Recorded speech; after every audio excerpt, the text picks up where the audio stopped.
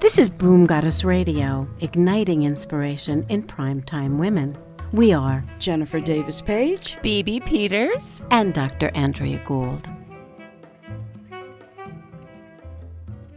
Recently, we were at a women's conference at the Tucson Convention Center, put on by Alejandra Richards. And there we had the pleasure of interviewing Dr. Angela Bevels. Yes, and she was a terrific guest because she began to talk about how she's pursuing her life mission. And we just loved her story of how she knew what she wanted to do after she found out that her optometrist was a woman. And I loved how she said to her mom after the visit, well, if this is what they do, I can do this. This would be great. And she knew it then, and this is who she became at this point in her life. It's so exciting, and I can't wait for us to listen in.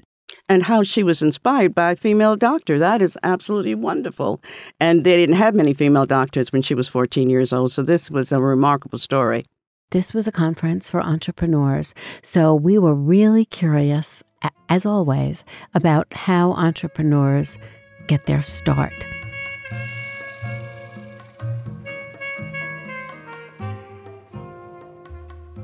I am Dr. Angela Germaine Bevels.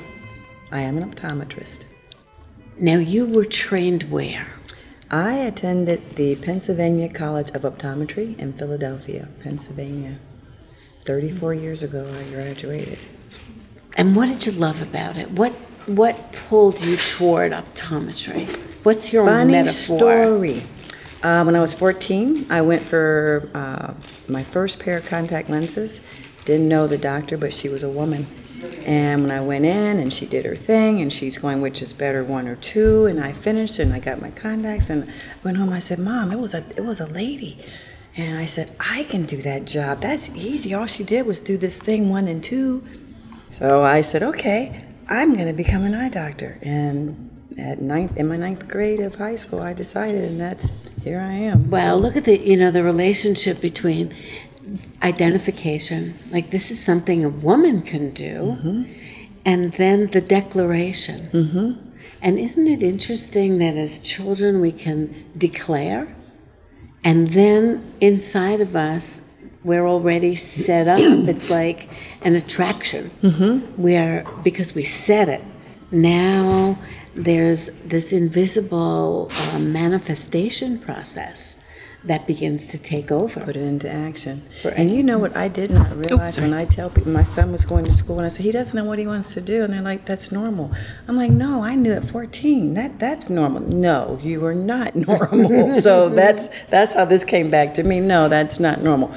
I thought making a decision and sticking to it was the way you did it. What's so cool is that you were able to discern that truth in yourself that we were talking earlier today during the presentations.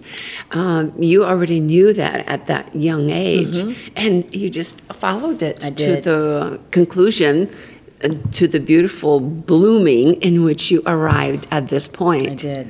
And so what do you do in your practice? What kind of services do you offer? I offer routine dry eye evaluations, but they're not routine because I don't do them in typical medical practice. I'm inside of a Medi-Spa, and so what I offer is a relaxed, non-rush, tranquil environment. You come in and you don't feel, what are they going to do to me? Because the people who come to see me, they're really suffering. But they don't feel all stressed out because I have a massage chair, I have aromatherapy, I have a water fountain, I have spa music, I have low lights. So I make it a relaxing evaluation because it takes about an hour and a half to 2 hours for me to do my full diagnostic workup. And then if you have services, I do services for the lids because dry eye is all about the eye lid, the glands that stimulate or are not stimulated to produce oil. And all of the studies recently, everything about dry eye is just coming forth. Every month we've got stuff coming out because so many people with digital devices now, the older population, millennials, it's affecting everybody, contact lens wearers. And so I'm doing what I call almost naturopathic. I don't write prescriptions for the medications at your typical eye care providers. I don't pass out eye drops. I do give out drops, but my goal is to eliminate the dependency on people having drops in their pockets, drops in their purse, drops in their desk, drops in their car. So is that one of the results? I was just thinking of what are the symptoms that one can identify that are related to a dry eye. And that would be they're putting in drops Using all the drops time. all the time. Okay. Eyes burning, eyes constantly stinging, eyes just being red all the time. Okay. And so And I that's do- where you come in. That's where I That's come where in. you I do analyze lid that further. massages. Yes, I do lid massages. People say, lid massage? No, it's not with my fingers. It's with direct heat, about 10 degrees higher than your body temperature, about 108 degrees, and it's applied to the lids. And that gets that oil. Think of I use the analogy of an icicle pop you give your kids, and they hold it and it starts to melt. Well, that's what the glands in the lids are doing. We put that heat on there, and it loosens up that oil so it can come out and provide that top barrier to your tears.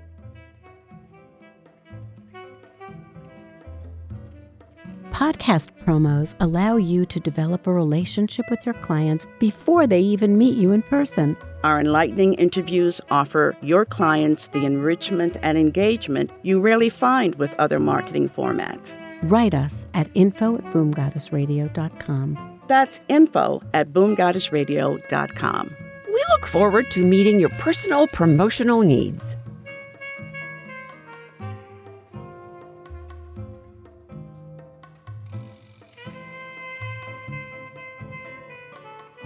So what is the relationship between digital screen watching and dry eye? How does that Blinking. operate? Oh, yes, right, blinking. We don't blink as much because you're staring.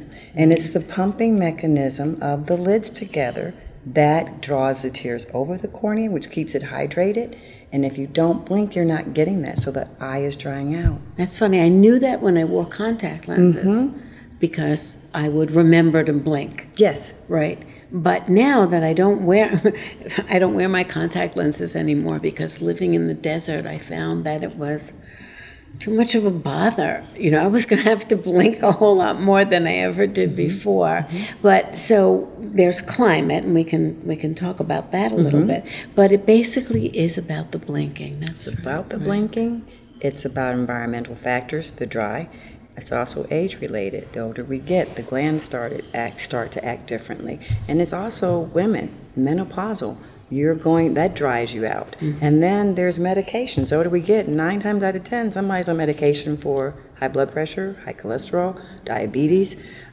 So all of those things play into the multifactorial diagnosis of dry eye. It's all kinds of things that contribute to it. And so what I do is isolate what is your problem, how bad is it, and I give everybody an individualized treatment plan. 9 times out of 10, everyone doesn't need everything, but for those who do, I can take care of cleaning their lids. Lid margins get built up with bacteria. That can cause irritation. It gets toxins in the eye. Take care of massaging the glands, get them to pump and give out the top tier layer like it's supposed to be. And, it's about cleaning, hygiene, and maintenance. Does anybody not succeed in having their eyes become more The moist? ones who don't buy into the fact that dry eye, there is no cure. We can give you palliative measures, but there's no cure for dry eye. So you have to buy into the fact this is going to be an ongoing maintenance. Exactly. I think that's a wonderful place to really sit and ponder and maybe to come back and see Dr. Angela again and explore this fascinating topic. And it's so little attention is really paid. So I think you've cultivated for yourself a great niche. Yes. With a great personality. Oh, aren't you sweet? Thank you and how so very soothing it much. would be to come to see you. Yes. And have an eyelid massage at the very least. And it is. I had one lady come in for her follow-up, and I said, okay, we're done. She says, oh, can I just get a massage while I'm in the chair? And I said, you sit there. I don't have anybody for another half hour. And that means a true healing professional. It's great. And thank to you. meet That's what I you, aim to Angela. be, healing. Yes, Thank a you so healing much for professional. asking me to sit down with you ladies.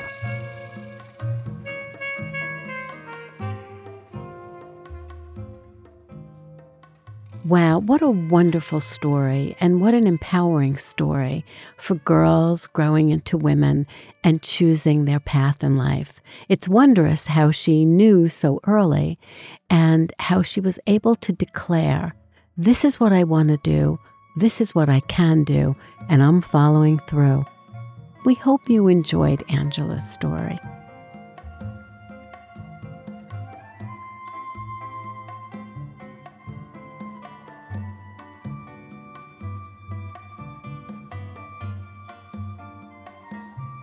For more information, visit our website, boomgoddessradio.com, and follow us on Facebook, Boom Goddess. We'd love to hear from you. Your interest powers our programs.